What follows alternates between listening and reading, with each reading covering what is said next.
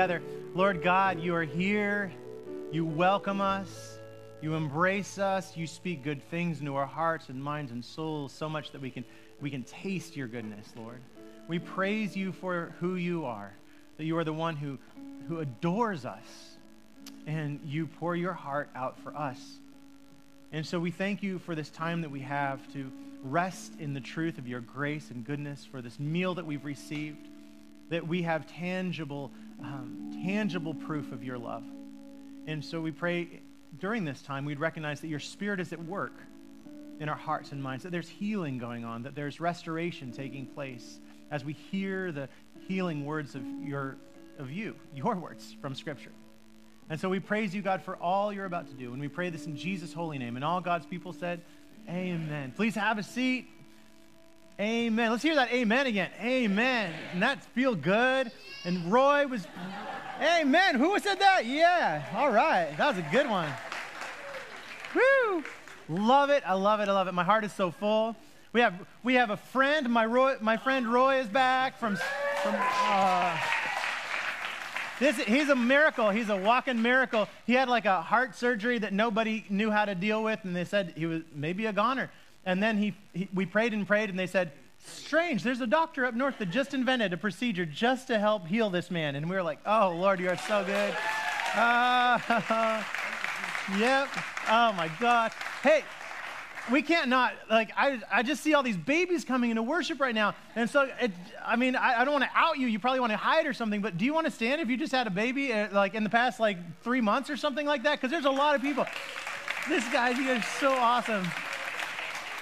So, oh, yeah. so there's a baby in there somewhere. That's so great. And the 3 days. And how old is your baby? 2 weeks old. Oh, my goodness. I saw Zach out there somewhere with the baby. He's hiding in the cafe, so shout out to that. This congregation, we are practicing what I like to refer to as Mormon evangelism, okay? You know how they grow the church, right? I'm just kidding. It used to be called Catholic evangelism, but anyway, you could grow the church by 10 times if you just encourage everybody to have a baby. So, so this is a good Sunday. You know what? You know how I knew today was a good Sunday? Because I had to take a step of faith today. My first thing in the morning, I took a cold shower. Talk about a step of faith, right? You know what I learned about taking a cold shower? It's actually not that bad of an experience. What's hard about it is beginning the cold shower, right? Like that first step. And I realized the best thing is not to overthink it. You just jump into that cold shower and just go for it. And then it works. So you're wondering how this has anything to do with you and your life and how your journey with God. We'll get there. But today's the preview for 40 days of prayer, which is beginning, okay, everybody wants to know what day is the first day of that 40 days of prayer. It's next Monday, okay? So that will be the day where we have 40 days from that point until Easter. This week we have Ash Wednesday. We'll be beginning the period of Lent where we observe Jesus' 40 days in the wilderness and that he had a preparation for ministry and preparation for his great work that he did in the world. And so we're gonna start all that stuff up, but right now we're gonna do a preview, and I always ask a question because I think it helps you prepare your heart and your mind for what God is about to say to you. And truth is, God says a different thing to every single person in this room through the message every Sunday. But the question is the same: why do you pray? And I think the answer is different for so many other people, right? So if you're asked the question, why do you pray? Someone might say, I pray because I want to get things from God. You know, we all have our kind of the way we do it. Other people pray because they want God to do something for them or do something in the world. So their goal in prayer is for God to act. Other people pray because they want to be centered. They want to find their balance again. Other people pray because they like to hear the sound of their own voice. Actually, that's kind of all there. Some people pray because they want that sense of refreshing experience that they get out of prayer. The truth is there's no wrong reason to pray. There's no wrong reason to pray. And the other thing that I think that people tend to be confused about is they think that prayer is for professionals, right? It's for people who've been trained how to pray. Actually, prayer is an amateur sport. It's for amateurs. It's not for professionals. It's something that everybody can do, and there's no wrong way to do it. to engage and to connect with God. And the other thing that before we begin this series in prayer that I really want to say is that prayer is a mystery. As much as we want to kind of say that we've got prayer nailed down, we've figured it all out, prayer is a mystery. So is your journey of faith, and so is discovering who God is and the way that God works through the Holy Spirit. A lot of times we like to say, this is how God works. That's putting God in a box. Clearly, God is a God that's an out-of-the-box God, not confined to any of our little rhythms or scientific analysis of who God is. But what we do know is that prayer is talked about in the Bible, and we find it represented in the Bible, and we can learn from those prayers of the Bible, the prayers that Jesus wrote, the prayers that took place in the Bible, and we can apply those in our lives. So the story today is a story that happened 3,200 years ago. Oh, wait, 5 people just fell asleep when I said that. 3,200 years ago, there was a woman named Hannah in the Bible. And she went to God in prayer, and we're going to discover her story today. Want to read it? It's in the it's in the book of Samuel in the Old Testament. And here's verse 1. The book starts out with these words. There was a certain man from Ramathaim, a Zophite from the highlands of Ephraim, whose name was Elkanah. Maybe his friends called him Elk, right? A good name. Now, Elkanah had 2 wives. Okay, hold on a second. Anytime you read a story and it starts out with the words Elkanah or someone had 2 wives, you know trouble is about to happen, okay? You know this isn't going to turn out well for Elkanah. This is going to be a mess of a relationship. It says Elkanah had 2 wives, one named Hannah and the other named Peninnah. And Peninnah had children, but Hannah didn't. Oh, that's like that pain that you can already sense that Hannah's experiencing. It says this, every year this man Elkanah would leave his town to worship and sacrifice to the Lord of heavenly forces in Shiloh, the town Shiloh, where Eli's 2 sons, Eli the priest, his 2 sons, Hophni and Phinehas, were the Lord's priests. Now, it says that whenever Elkanah sacrificed, Elkanah would give parts of the sacrifice to his wife Peninnah and to all her sons and daughters, but he would give only one part of it to Hannah, though he loved her, because the Lord had kept her from conceiving. Imagine he's sacrificing, making these great big sacrifices of these, Hearst Ranch cattle, right? Some delicious, delicious stuff. And he's giving the J&R meats, he's giving the best cuts, he's giving those to Peninnah because she has all the kids. He wants all his kids to be fat, he wants Peninnah to be fat, and then he gives like a little sliver of a morsel of food to Hannah. And it says, oh yeah, he loved her, but he was just going to give her just a little bit. And why? Because he saw more value in Peninnah than he saw in Hannah. And so he was feeding her more and doting upon her more and giving her the big gifts, and Hannah didn't have anything. And so this story starts out with tough reality. And it says that because the reason why that he didn't feed her is because the Lord had kept Hannah from conceiving. And because the Lord had kept Hannah from conceiving, her rival would make fun of her mercilessly just to bother her. Now, by the way, we read in here that the Lord kept Hannah from conceiving. We should not then apply that truth to every woman who can't conceive, that the Lord's hand is the reason that a woman can't conceive.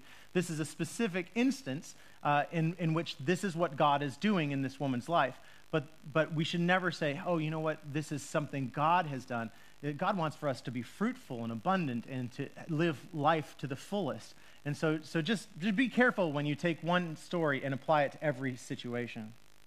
And it goes on to say, so that is what took place year after year. Year after year, Peninnah would make fun of Hannah because she couldn't have a baby, because she couldn't have children. And whenever Hannah went to the Lord's house, Peninnah would make fun of her, and then she would cry and she wouldn't eat anything. This is a story of brokenness. Hannah is broken. She's the leftovers in life. She's being treated as nothing. Her husband has got someone else that he's in love with, and he is allowing that person that he's in love with to bully Hannah. And then Hannah has this other part of her where she has her dreams dashed, that she wants to be a mom, and she can't be a mom. And this is where she finds her sense of self-worth. It's not just today that people find all of their self-worth in some of these identities, that Ultimately, we find our worth in God. And the scripture talks about this brokenness. It shows us that Hannah is broken. And so when we look at Hannah's prayer that she's about to pray, we can remember that we can go to God when we're broken. We don't have to go to God in prayer just because we have it all together. Actually, there's no better place to be than to be before God, whether you're broken, and you're always broken, by the way. Actually, the people who think that Jesus said, I came to heal those who need a Savior, those who know they're broken. There's such a great posture of worship to connect with God in our own brokenness and to know that that's something that's happened for 3,200 years and beyond. This is what the scripture goes on to say. It says these words, Hannah, okay, so by the way, does any other husbands in this room have a chronic disease that I have, which is called put your foot in your mouth itis? Do you know what I'm talking about that? It's a situation where, you see your wife in a moment of pain and grief, and you think, I can make it better. No, you can't. You're going to make it worse if you say anything. Shut up. Thank you, Lord, for speaking through me to me right now. I need to hear these words. This is what Elkanah has. It shows that things never changed 3,200 years ago. Elkanah says, Hannah, why are you crying? Okay, thank you, Elkanah, for being so compassionate. Her husband, Elkanah, would say to her, apparently he said it all the time, and then it goes on to say, why won't you eat? He wants her to eat more. Why are you so sad? And he says, aren't I worth more to you than 10 sons? Notice he makes it all about himself. Nice one, Elkanah. Really smooth move. Let's see how Hannah responds to that. It goes on to say that one time after eating and drinking in Shiloh at the big worship festival, Hannah got up and presented herself before the Lord. Now, Eli the priest was sitting in the chair by the doorpost of the Lord's temple.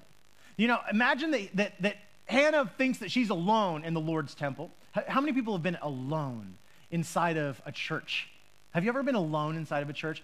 Just found yourself just in that beautiful space of prayer? It's one of my favorite things. Catholic churches, a lot of times, you can go there in the day and they're always open. You can just walk in and you can just sit there in the pews. And there's just usually like a few other people and you can pray in them. I love them. And it says that Hannah was in this space. She got up from this meal. She goes over and she starts praying. And Eli, the priest, is there kind of in the shadows. She doesn't see him. And it says, Hannah was very upset and she couldn't stop crying as she prayed to the Lord. Crying is one of those things that you don't really have to teach a baby how to cry, do you? They just know how to cry, like right out. And I don't know if you've noticed, but it's so restorative, actually. It's something that it's something we unlearn. It's something that we are told is not for a mature person to do, to cry. That we're taught to stuff our emotions down and to put on a hard outer shell and to keep a good face, but not to cry. And actually, God loves and shows lots of examples where people cry out to God. That they approach God with the softness of their hearts. They allow themselves to go to that place of pain and sorrow and wounding and to allow themselves to crumple up. Crying is a great thing because crying is what happens when you have no words, right? You just don't have the words. And so in a way, crying is a language that God understands. He understands it. You think about, I don't have the words to pray. Just approaching God and just praying and crying is okay. And so as we're kind of looking at these things, and by the way, I'm a crying prayer, so I always cry during prayer. My staff is like, oh man, this guy's losing it. I just love it. So I'm not saying that everybody is going to be like me, but it is a great tool that God uses to soften our hearts and allow us to receive the truth of who he is. It says that then Hannah, in this time of prayer and crying, Hannah made this promise to God. Lord of heavenly forces, just look at your servant's pain and remember me. Remember me. Don't forget your servant. Give her a boy. I like that she's very specific, right? She says, I want a boy. I don't know what she has against girls. That's probably connected to that self-worth thing that we need to work on with Hannah, right? Give her a boy, and then she says, then I'll give him to the Lord for his entire life. no razor will ever touch his head. She's saying that when this boy is born, this boy will not be Elkanah's baby boy, that this baby boy will be God's baby boy. And that she will, when the boy is old enough, send this boy into essentially boarding school to become a priest. That she'll go and she won't be able to be the mom to this boy. She'll allow the church to raise up this kid in the church and to be a part of drawing people into an experience of receiving the truth of who God is. It's an awesome, awesome thing. And also just what a big promise. You know, all these babies, a lot of people like to, we love it when people bring their babies for dedication or their babies for baptism here in this church. We love it because it's the same thing that you'll see Joseph and Mary do with the baby Jesus when they bring the baby to the temple. It's the same thing that you'll see Hannah eventually do with her baby boy. I just think it's such a cool thing. The first day you bring your baby boy or your baby girl to the temple. You bring your child to the temple. I was also talking with someone before worship, and I was saying, wouldn't it be cool if we played that like Lion King soundtrack? Do you know what I mean? Like when the baby comes in, just like, na na na na na na. Anyway, a circle of life. Anyway, a little dramatic. Anyway, prayer changes what seems unchangeable. Hannah was bold enough to say, you know, God, this is what I want from you. This is the path. This is how I want life to look like. And I'm going to tell you what I want it to look like. A lot of times in life, we think that prayer is this fatalistic experience where we just go, God, your will be done. You're perfect. I just wish I could accept more of the way that you're designing the world, end of subject. Which is, of course, a great prayer to pray. But we don't believe that we are fatalistic in our life. We don't believe that we don't have free choice, that we can actually make wrong decisions in our life against the will of God, that we can actually participate with God in bringing about good things in the world. We don't believe that we're deprived of those expressions and experiences. So why would we think that in the spiritual realm with prayer that we would be inhibited from partnering with God in God's creation and God's good work? And saying, God, this is how this could happen. And God enjoys us. God enjoys us participating in the dream and asking God and petitioning to God and saying, God, do this. Because God loves to see us changed. And so I love that Hannah goes to God and says what she wants. Jesus said to his disciples these words. He said, ask and you will receive. Search and you will find. Knock and the door will be open to you. For everyone who asks receives. Whoever seeks finds. And to everyone who knocks, the door is opened. Hannah asks boldly. She knocks on that door. She says, this is what I'm asking for. And this is what the scripture says. It says, as she kept praying before the Lord, Eli watched her mouth. So the priest watched her mouth. Now, as Hannah was praying in her heart, her lips were moving, right? But her voice was silent. So Eli thought that she was drunk. Okay? That's his assumption. She's just like, nah, like this. And he thinks, nope, she's lit. She's gone. She's completely gone. So it goes on to say, Eli says, how long will you act like a drunk? Sober up. Isn't that terrible to hear in the midst of her prayer, her crying prayer? So, like, as if no one in the world understands her at all. Eli runs up to her and says, you're drunk. Get it together. And Hannah says, no, sir. I love that she's finding her voice. She's saying, no, I'm not. I'm not drunk. I'm just a very sad woman. I haven't had any wine or beer, but have been pouring my heart out to the Lord. Don't think, listen to this, don't think your servant is some good-for-nothing woman. This whole time I've been praying out of my great worry and trouble.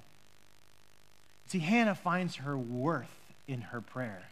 She finds her voice to say, I am not good for nothing. I am valuable. I'm important. I'm loved. She emerges from this prayer and she declares that to Eli. She says, you will not treat me like a good for nothing anymore. I won't be that person in the world. When we go to God in prayer, we discover our worth. We discover who God proclaims us to be. All of us have those voices in the world that tell us that we're not good enough, or those experiences where people aren't lifting us up as they should, or where we're being disenfranchised or pushed away, or we're not getting as much J&R meats as we should in our life, right? We're not getting the choice steak. And we see other people getting that. And so we see those experiences, then we start to attach our worth to those experiences, and we start to think that that's who we are, that we're not important.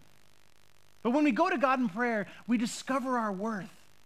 We're reminded that God adores us, that God looks down on us with God looks at us,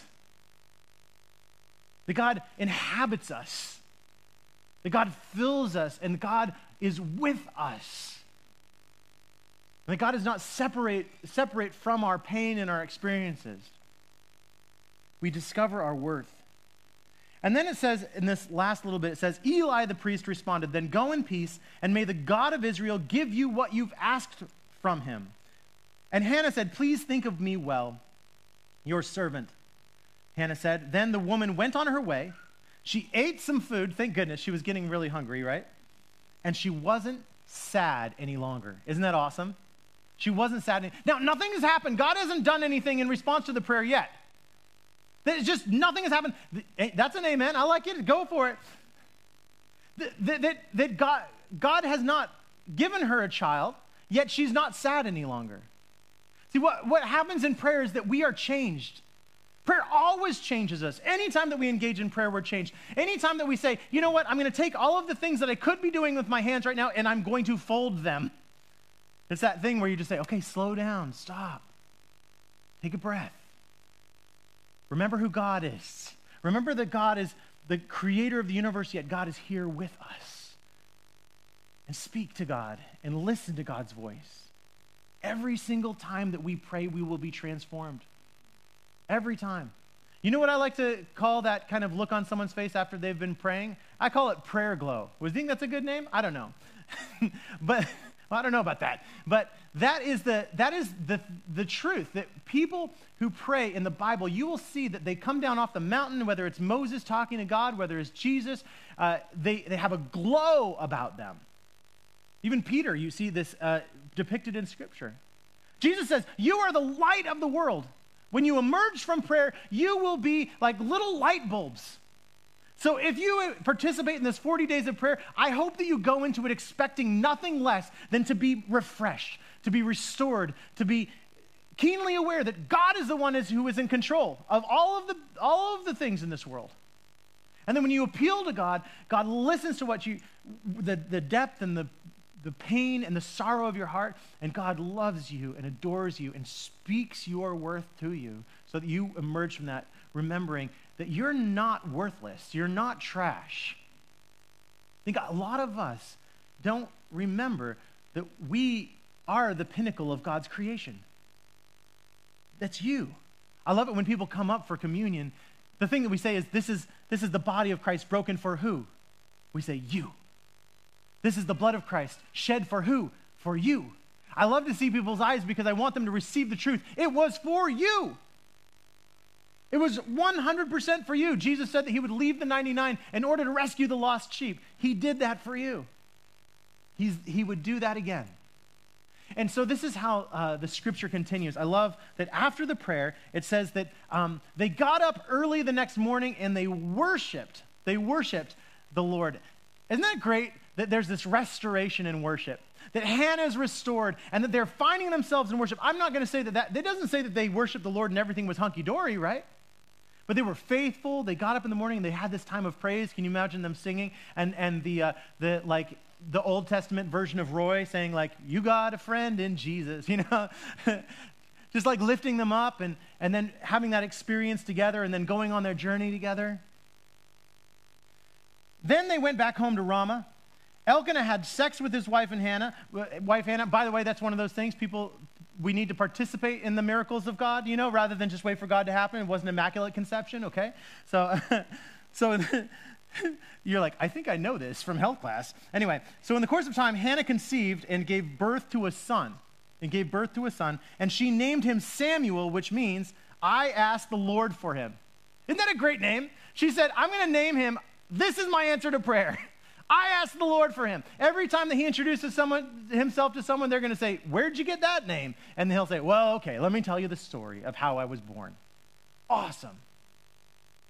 That's what she wanted. She wanted a little boy that would grow up into a man, and he would always I just love the song, Living on a Prayer. That's what his name was, Living on a Prayer. He would always walk forward in his life, preaching the truth that God listens to prayers, that God responds to prayers, that God gives good things in response to prayer. So his name was Samuel. I asked the Lord for him. I prayed to the Lord, and the Lord gave him to me. Isn't that awesome? Now, one of the things that happened this last summer was our first men's retreat that I know of. Was there other men's retreats at Highlands? That's like the first one. It was a kayak trip to Catalina Island, across the ocean. Doesn't that sound exciting? Crazy journey. I saw people signing up for it, and they're like, oh, what am I doing? And they had a great time. They show these videos of them going through the tunnels in the water. We're going to do it again this next summer, and I'm going this time. But Ben came back. He helped lead that trip. He put it together with all these leaders from the church. And when he came back, he said, one of the best experiences was when we went cliff diving, right? And he said, you get up on top of this cliff. This is like stock footage, but this is basically what it was. You get up on top of this cliff over the ocean, and he said, when you stand on the edge of the cliff, everything in your body says, don't jump, right? Don't do it. But then there's something that happens in you that you know that the adventure you're going to experience, you know the joy you'll have, and you know that there's so much waiting for you. All you have to do is go for it. And you were wondering how I was going to bring back in the cold shower, right? Don't overthink it. Just jump in there. Have you guys ever been to Tahoe and jumped into the lake? How many people have been to Tahoe? Let's just see that. How many people have jumped into the lake? Like half.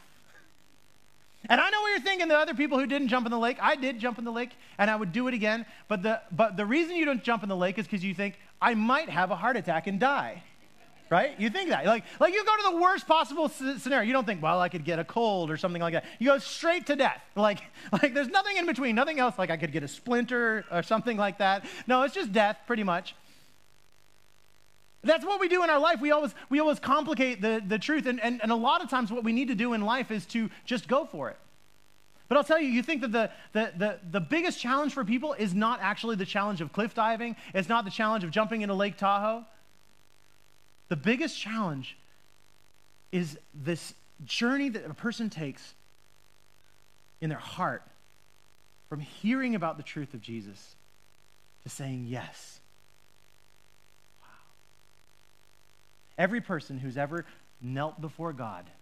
I remember one time I was on a mission trip to Trinidad, and they said, it was the first time anyone ever said to me, you're going to preach today. And I said, what? And we went to a youth prison, a young men's prison, and all teenagers. And I remember thinking, what am I gonna speak into their heart? I remember saying to them, you know what? There's a lot of pressure. People looking at you, are you gonna pray or not gonna pray? But I said, later tonight, when the lights go off and you're in your bunk or your bed, no one will know. Just you and God. And you haven't got nothing to lose. Just begin a conversation with God. Just begin a conversation with God. The greatest journey, there's 1,000 different ways to pray. One of the ways to pray is to kneel down. But the journey of a prideful human being or a person who just can't find themselves in that place of faith, the journey from standing to kneeling before God is such a long journey. And so what I want to encourage you to do in this series is to go for it. To step into this experience of prayer with God and conversation with God. It's trust, it's ridiculous, it's mystery, it's complicated, but ultimately what we're doing when we go into a relationship with God is that we find ourselves looking more like God, changed into light bulbs. So the greatest adventure, bigger than cliff diving, bigger than anything else, is waiting for every single person in this room. And it just takes that courage to step out. Let's pray. And that baby's so cute. Oh my goodness. He just said, yeah. Lord Jesus, thank you for the children. Thank you for the truth of who you are. Thank you that we don't find our identity anymore. We should never find our identity wrapped up in whether we can have children and can't have children. Whether the world thinks we're worthwhile or whether the world thinks we're not worthwhile. That we should find our identity in you, God. And to come to you with the truth of our brokenness, that we are wounded and that we have nothing to do but to cry out to you. And you understand our moaning and our groaning and our weeping. You understand it. And so God, I pray that that this congregation would have a growing heart for you and a softening heart for you through this season. That we would grow in our trust and our knowledge of who you are, and we would be bold enough to ask specific things of you so we could see your hand at work. And we could partner with you in bringing about this good kingdom. We praise you, God, for all the answers to prayer, like Roy, with his heart full today. Praise you for the answers to prayer, these babies. So awesome, God. Help us to have our eyes open to your goodness through this season. We praise you, God, and pray this in Jesus' name. Amen.